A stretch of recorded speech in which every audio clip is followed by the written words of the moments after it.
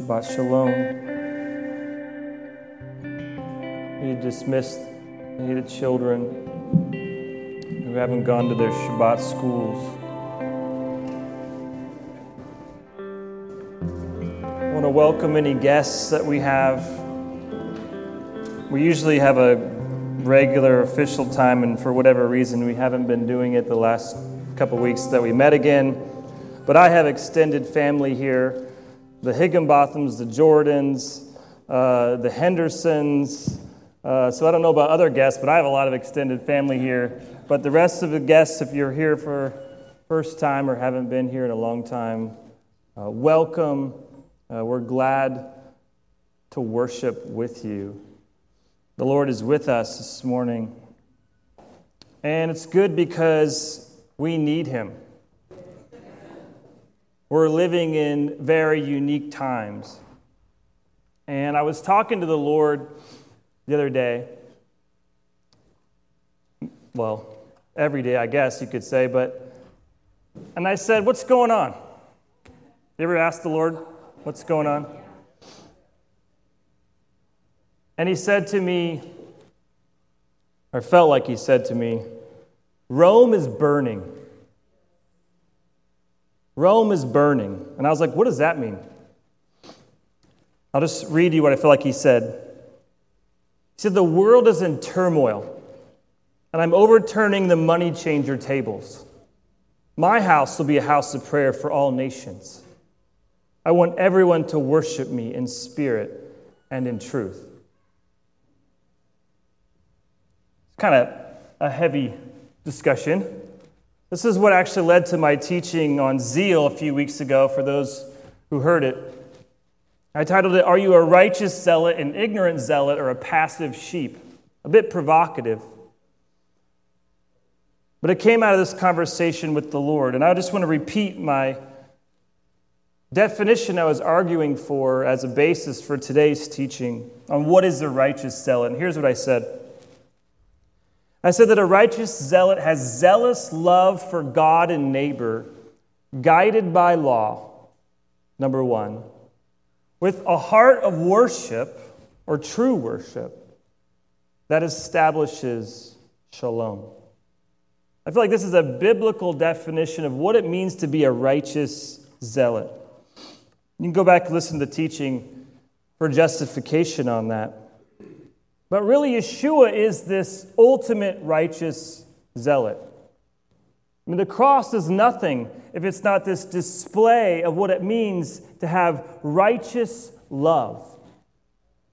And in fact, His return, you could say, is possibly even a greater, or at least an additional demonstration of what righteous zeal looks like.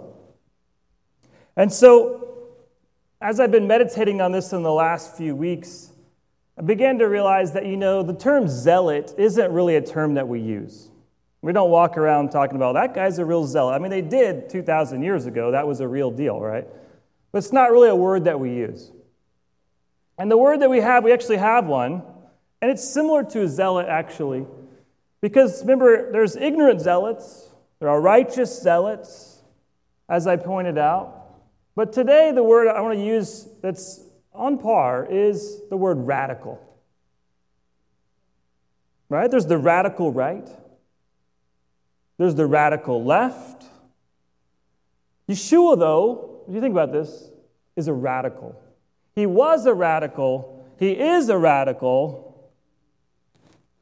He'll always be a radical if we understand. I mean, a righteous radical. Righteous zealot. Yeah, I could tell. That word's a little less comfortable, isn't it? It's not in the Bible. Or is it? I mean, to be a radical means to be an extremist. And the cross, if you think about it, fundamentally changed not only the Roman province of Judea, but it changed every society for all of history. It informed every human who ever lived. That's, I'd say, the definition of radical and extreme, is it not?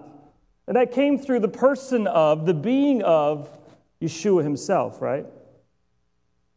And so this Radical zeal is this demonstration, including the return of the Lord, is a radical demonstration of love.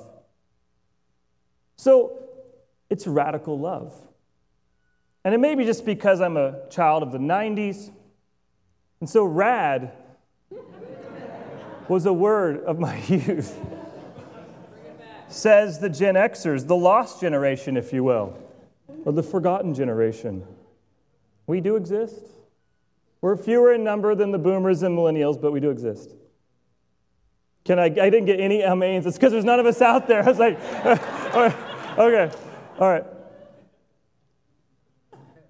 I was wrestling with the Lord about this concept of being a radical, because it sits a little different than being a zealot. Zealot sounds very biblical. Everybody wants to be biblical. I'm biblical. Are you?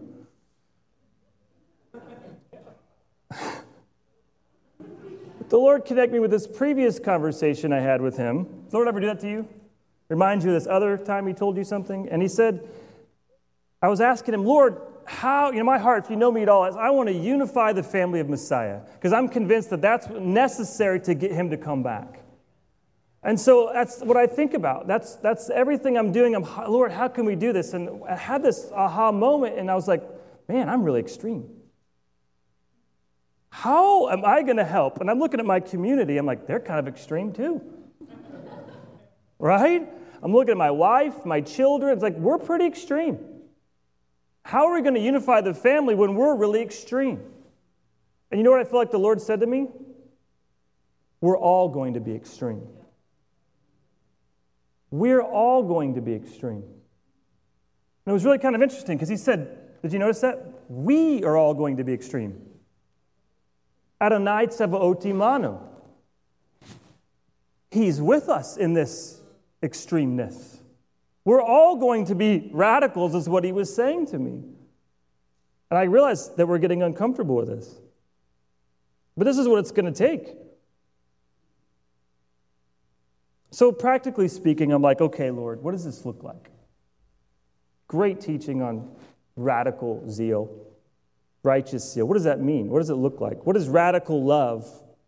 So I began to just, talk with the Lord. And last week, if you remember, I opened the service in Hebrews chapter 10. So let's just start there, and we'll look at what it means to have jealous love for God and neighbor, guided by love. What does this radical love look like? Today is going to be one of my most practical teachings. I don't really usually teach in practicalities. True. Hashtag true. All right. Hebrews chapter 10, verse 24. And let us consider how to stir up one another to love and good deeds, not neglecting our own meetings, as is the habit of some, but encourage one another, and all the more so as you see the day approaching. So let's just pause there.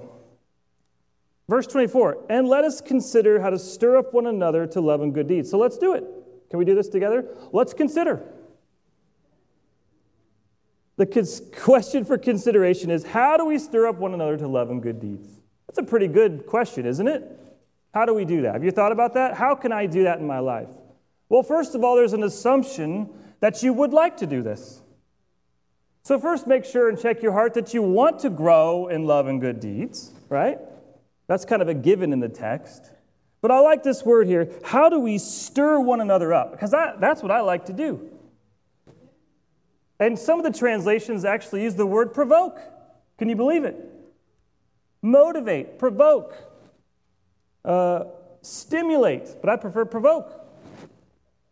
How do we provoke one another to love and good deeds? That's a good provocation, is it not? So how do we provoke? This is the question I want us to have. And if you're taking notes, you should write this down. This is just a good question to have in general. How do I provoke others to love and good deeds? You can't go wrong with that. Now, the current context and climate that we're in, like I was saying before, it's a time of crisis, is it not? I'm not trying to be alarmist, okay? Not trying to be conspiracy theory, but we have to acknowledge reality, okay?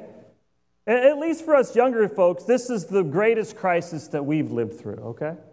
That's Gen Xers and below, maybe. It's definitely a social crisis. We're having crises within the ecclesia, within congregations. And maybe you don't know, but it's causing division within congregations right now. All over, definitely America and the world. There's an economic crisis. We're hanging by a thread right now. We don't just get to print trillions of dollars if we're going to have another stimulus. Where's it going to come from? We're definitely in a political crisis. I don't have to argue that one. I would say this, that I'm convinced right now we're actually experiencing an attempted coup d'etat of our nation. You know what a coup is? It's a violent overtake of the country.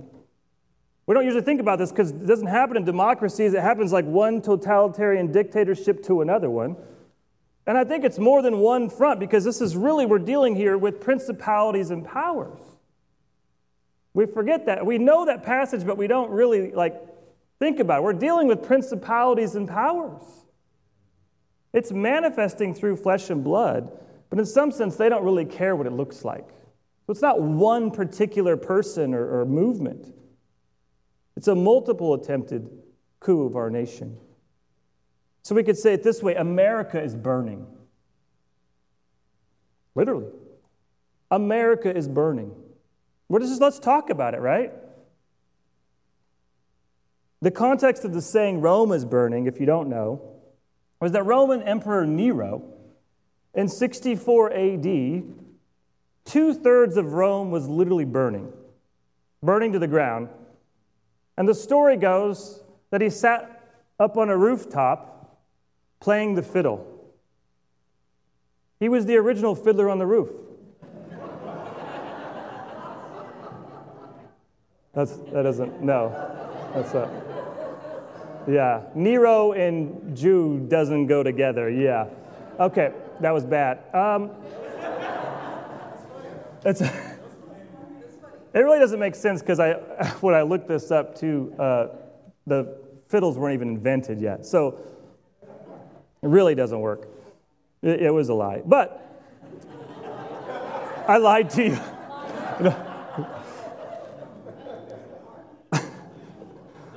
But the basic meaning of Rome is burning is this, and you know this, okay? It's like a phrase, right? It's a saying. Here's what it means. That during a serious crisis, people are occupying themselves with unimportant matters while neglecting to pay attention to what's really important. This is the passive sheep that I spoke of, putting our heads in the sand as if everything's just going to go back to the way it was. The golden age, or even back to the founders. We're never going back to the founding of our country. I respect and honor and love where we were in some sense, but we're never going back there. And there's good reasons we don't want to go back, and there's bad reasons that maybe, it's complicated, right?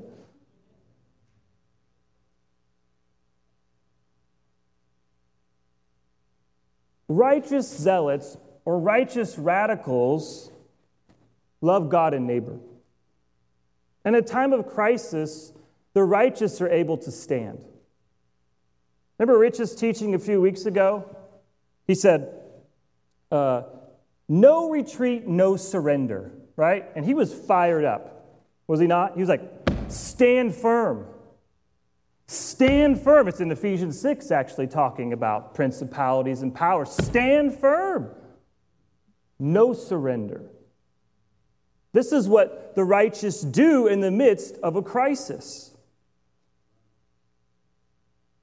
When my sons died, I had a crisis, right? A crisis, and I remember my 5th grade teacher, I've told you guys this before, he wrote something to me on the funeral home's website, something very simple, but the profound truths, simple truths are oftentimes the most significant things to stand on in the time of crisis.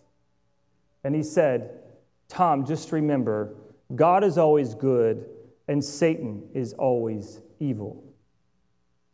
We can't forget our mission in the midst of the crisis is to love God and love neighbor. We stand on his goodness in the midst of this. We stand on his faithfulness in the midst of the crisis as Rome is burning, but we remember our mission in the midst of the fog, in the midst of the COVID-19 and the anarchist, Marxist riots. Remember what? To love God and love neighbor, and not just stay on your computer all day and reading about the insanity that's happening in our country and the world. Our calling is to love God and love neighbor. So especially when you're public, get off your phone and talk to your neighbor. I don't care if they have a mask on and it's harder to connect. This week's portion is about the 10 words. You know how you summarize the 10 words? And the Shema, love God, love neighbor. This is the essence. Yeshua says these are the greatest commandments. We can't lose the weightier matters of the law. The greatest and weightiest matters of the law are love God and love neighbor, according to our Messiah. So back to Hebrews 10 for our response, because the writer of Hebrews addresses this question of how do we provoke one another to love and good deeds. Verse 25, he says, not neglecting. There's no and in the Greek there. So really, it's one sentence, 24 to 25. Do not neglect our own meetings, as is the habit of some, but encourage one another, and all the more so as you see the day approaching. Apparently, gathering together is essential according to this governing document. This is a governing document. Did you know that? I know we talked about other governances. This is a governing document for our life, is it not? It says, don't neglect the gatherings unto loving God and good deeds. I mean, who thought gathering would be radical? Right? Not in America, but we're dealing with radical times. So radical times call for what sometimes? A radical response. This makes sense. You guys, I've taught this, and we use this language here. Grow, our calling, our mission is to grow and gather the family of Messiah. Grow and gather, grow and gather. What is trying to be prevented right now? The gather. Did you connect these dots? Don't gather, don't gather, don't gather. This is interesting, isn't it? This isn't a person, though. This isn't the governor. This isn't Laura Kelly. This is principalities and powers. This isn't President Trump. This isn't Dr. Fauci. Whatever, however you say it. Right? Let's look further at gathering. Turn to 1 Peter 4. 1 Peter 4. It's a similar context to Hebrews. Hebrews says, all the more so as the day approaches. Well, what day is that, of course? The return of the Lord. So what do we pick up? We pick up 1 Peter 4. Well, I'll say this first. Clearly in the Hebrews passage, the writer is saying that gathering is even more important when things become difficult. As the day approaches, things don't get easier, they become more difficult, right? And I'm not teaching on this, but if you're taking notes, you can write this down. That fear leads to deception. Fear leads to deception. Side note, excursus. 1 Peter 4. Now the end of all things, verse 7. 1 Peter 4, 7. Now the end of all things is near. Same context as Hebrews passage, right? The day is approaching. The end of all things is near. So be self-controlled and sober-minded for prayer. Above all, keep your love for one another constant, for love covers a multitude of sins. So Peter is likewise trying to what? Provoke us to love. He says, above all. And then he says, make your love constant. And then what's the application of this love? Or how is this love expressed as a deed? Not just an emotion, but a deed. It continues in verse 9. Be hospitable one to another without grumbling. This is one of my favorite sections of all of Scripture. I like to summarize it this way. Now the end of the world is at hand. Therefore, show hospitality. The end of the world is here. Therefore, show hospitality. Be hospitable. I love that. It's a little counterintuitive, is it not? Things are really bad. It's like protect, right? Oh, gather in my family and just me and the Lord says, open up your home. The end of the world's near. It's like, what? Are we reading this correctly? Well, it's a good question. What does hospitality really mean? Well, let's look at the Greek. Real simple. Well, I'll tell you this. The title of my teaching is Radical Hospitality. All right? That was my introduction.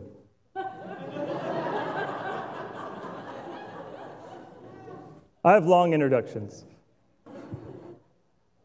It's Shabbat. Where are you going to go? Really. So what's hospitality?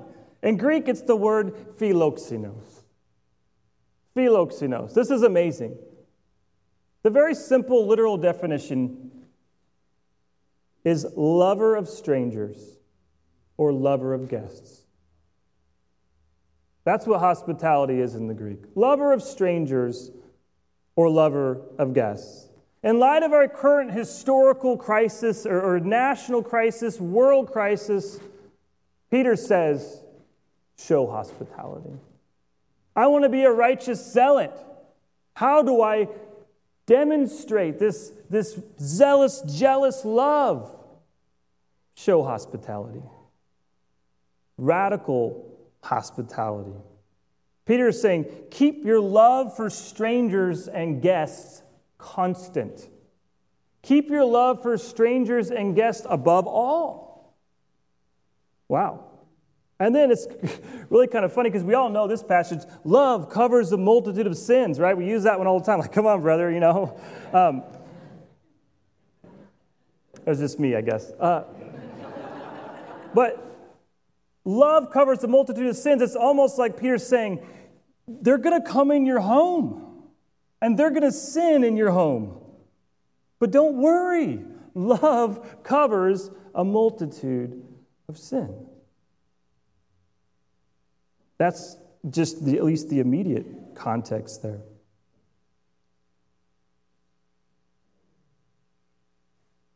I've been reading a book lately, and it's by Rosario Butterfield. And I just happened to come along this. Leah had heard of this book and this author. I'd never heard of her. And it just happened to come across to me, and I ordered it. And Leah knew all about it, and I didn't even know it. And the title of the book is The Gospel Comes with a House Key.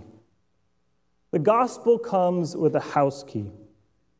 And it's the story of how she came to faith through hospitality, and how she today continues and lives her faith through hospitality. And here's the subtitle: Practicing Radically Ordinary Hospitality in Our Post-Christian World. I love that. Practicing radically ordinary hospitality in a post-Christian world. And here's the brief story, okay?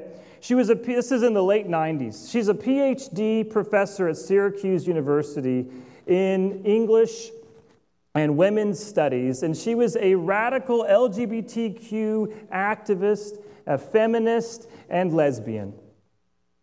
And she helped actually change the English curriculum at Syracuse University to impart all of this agenda into the university. She's very proud of that. She was a, quote, postmodern reader response critic, if you know what that means. I actually don't. And she was writing this book, interestingly, on the religious right, their policies, their practices, their narratives of hatred. That was what her book topic was. Hatred of people like her. And so she started researching, and she decided, because she was a genuine scholar, that she really needed to genuinely hear about people who believed in this ancient book of hatred called the Bible. And she wanted somebody who actually knew Hebrew and Greek. And she had written this op-ed piece, and it was about Promise Keepers, if you know that organization. And she had written a piece on how they're misogynistic and they're, chauvinistic, and I can't remember what else it was. A threat to democracy. And she said she always would read her response letters and hate mail, and she decided that the nicest letter she received from somebody of the opposition was from this particular pastor, Ken Smith. And so she decided, well, he was the nicest person to respond on the other side.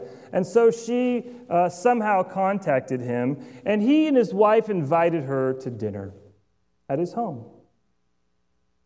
And what happened was he ended up inviting her to dinner at his home for 2 years, meaning she started coming for 2 years. And they had this open invitation to Sunday night dinner at his home because this was a thing in his household. And what began as this very, you can imagine, provocative and uncomfortable Sunday night dinner, over time, and they would sing from the Psalter, which who says Psalter? But they sang from the Psalter, which I guess is the book of Psalms. And she loved it. And she would tell her lesbian partner about it. And it's like it's a remarkable story. But it took 2 years of her coming to dinner and before she ever stepped foot in a church. And what happened was she obviously, since the book is something that I read, she comes to faith, right? And now she has this radical hospitality. And I'm not saying that we all have to embrace her type of radical hospitality. It is radical. Their home is an open door policy of radical hospitality. But one of the things she said that was interesting was that there's this counterfeit hospitality out there. And guess what language she used? The same thing that we've been talking about and Rich has been talking about, that people need and want belonging. And they're looking for it. And they'll find it, in her context, was the LGBT world. And she's like, she was in that, and she never found that belonging. She wanted it, and she never truly found it in her testimony. But my question is, are we creating a belonging hospitality, an alternative option of hospitality?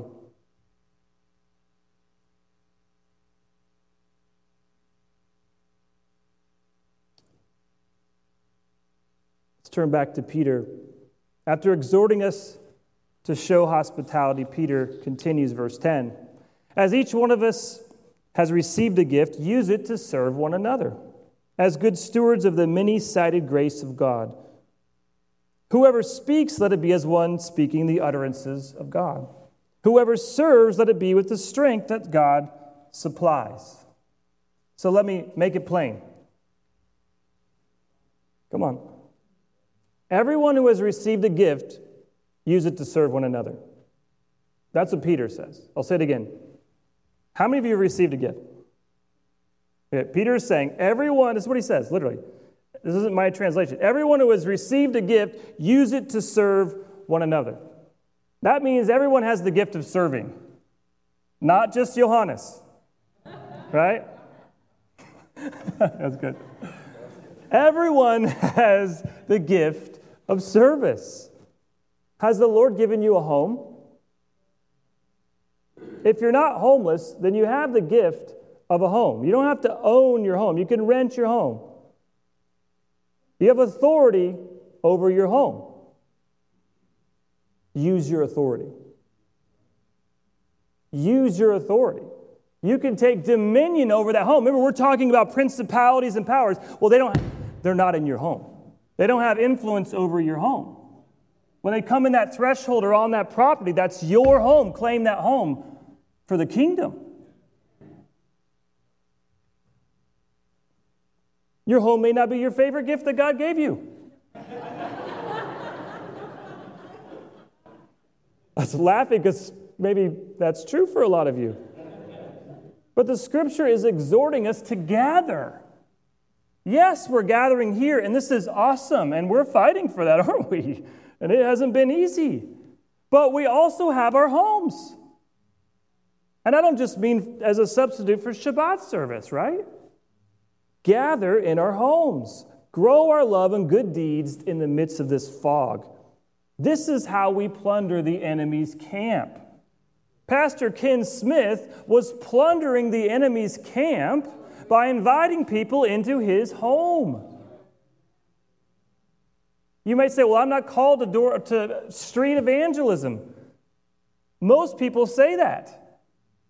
You are called to hospitality, to love the stranger, which is a form of evangelism, because we're all called to evangelism. We're all called to evangelism. Evangelism means proclaiming the good news. Everyone is to proclaim the good news if you're a disciple of the living God. Your life is to proclaim the good news. You're born again to proclaim the good news. It doesn't matter if they already know the Lord. You know you're supposed to evangelize your friends that know the Lord? Because no matter where they are, we're supposed to be growing into His image and likeness. So your life should be sharpening others. It should be calling them to a higher standard. I don't care where you are. It doesn't matter if it's Rich or me or whoever. Everybody has to be growing in Messiah. So we should always be evangelizing. Let me conclude with some practical application. Acts 2, verse 46. This is the outpouring of the Holy Spirit, the birth of the Messiah. And this is our origin story. This is our identity as the family of Messiah. This is where it all begins. It says, day by day they continued in one mind, spending time at the temple and breaking bread from house to house. They were sharing meals with gladness and sincerity of heart, praising God and having favor with all the people. And every day the Lord was adding to their numbers those being saved. So breaking bread from house to house with gladness, not grumbling, is just a part of the foundation and the origin of the family of Messiah. And guess what? Let's say you don't like your home, or maybe it's a dorm room. Where's Gloria? Right? Your dorm room is nicer or has more amenities than kings and queens a couple hundred years ago. Temperature-controlled environment. You're able to study longer, be comfortable, right? We're more productive because of that, aren't we? So imagine the first century. These weren't all nice homes when they're breaking bread from house to house. And they're still doing it, aren't they?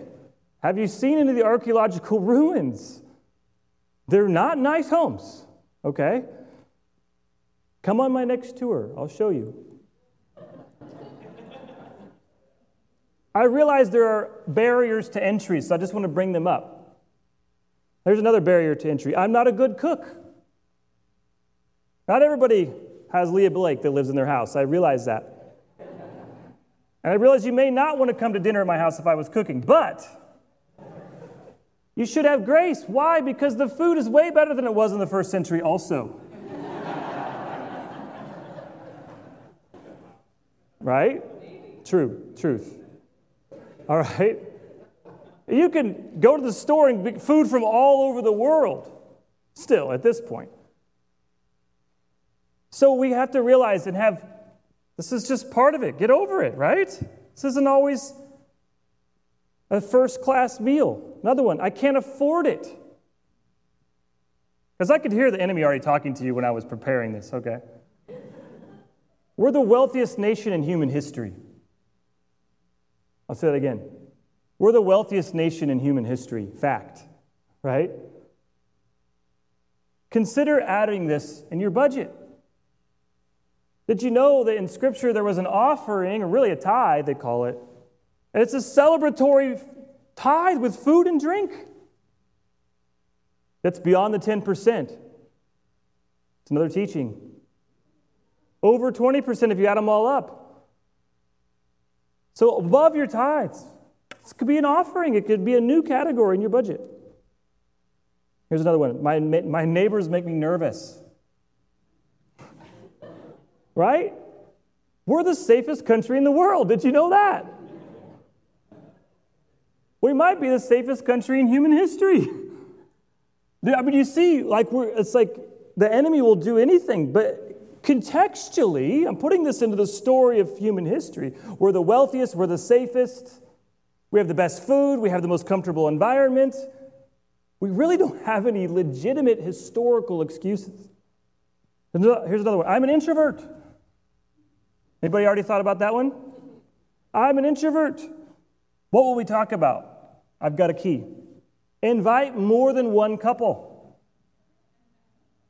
If you have two couples, or just inviting one single person, invite a couple single people.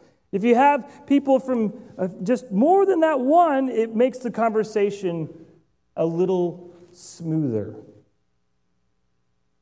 All right, here's the last one. There's many more about this last one. Pride. Righteous zealots declare war on pride. Righteous zealots declare war on pride. You know what the opposite of pride is? It's right here. The cross. Crawl up on the altar.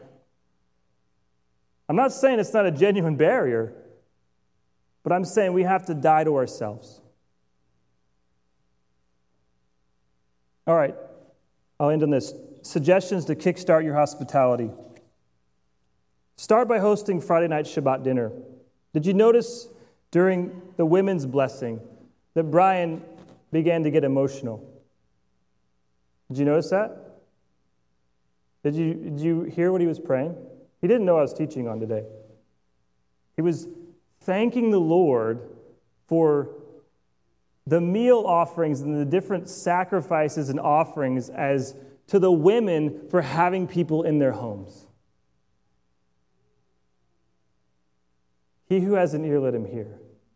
The Lord is honored by this. He wants to bless us. And the women, he's so proud of you for doing this. I don't want you to hear this as condemnation. It makes him so excited that we would use the gift of our homes for others. It honors him so much. And I just feel like he was affirming that through Brian's sensitivity to the Lord. So start by hosting Friday night Shabbat dinner or Saturday night dinner. If you can't get home from work, it's like, I get it. Try Saturday night. I mean, it doesn't really, I'm not really specific on the night. Do what works, but Friday night's already built into if you're a member of this congregation.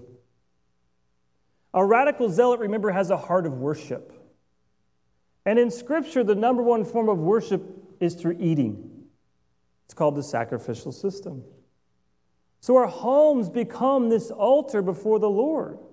Food stimulates worship if we will think of it in those terms. And that's why if it's not perfect food, you don't really care. Did you know I'm a coffee snob?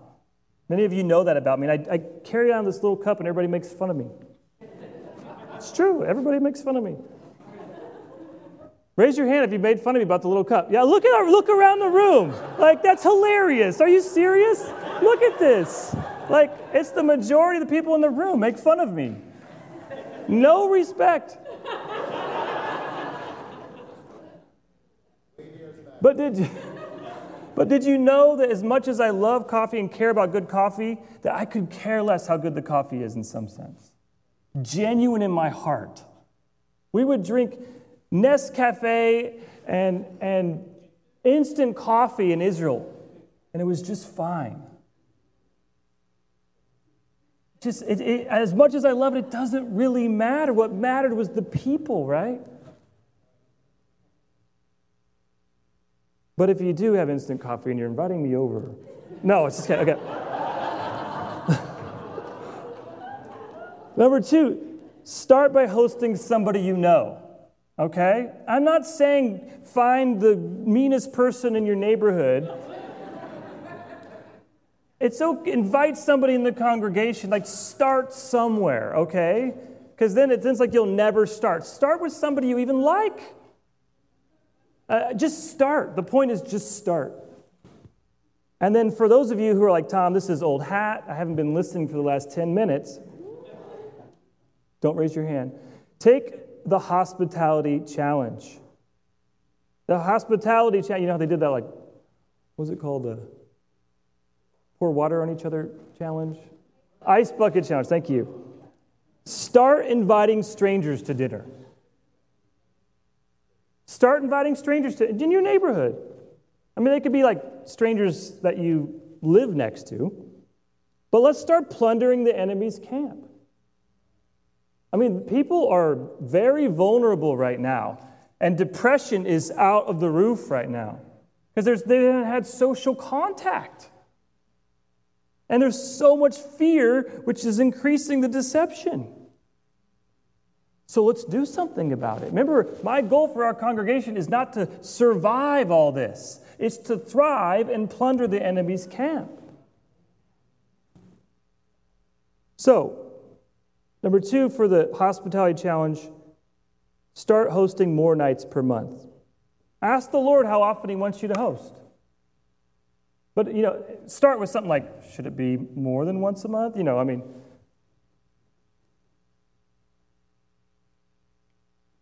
All right, let's pray.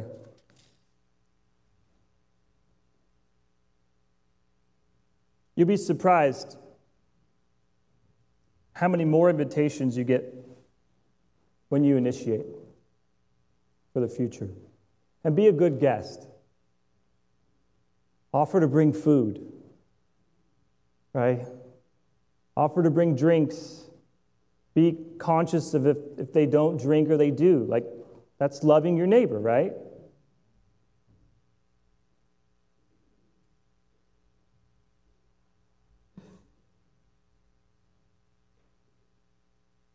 Lord, as we just prepare our hearts for the greatest hospitality, taking the Lord's table, I just pray that we would grow our resiliency, that this hospitality will grow our resiliency, Lord.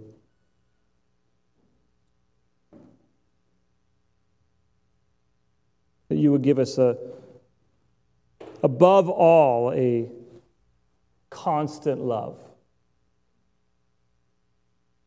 for our neighbors, a love of the world, a love of our family, to grow and gather our family, Lord. Make us one. May we dwell together, literally dwell together, be together in unity. B'Shem Yeshua. Amen.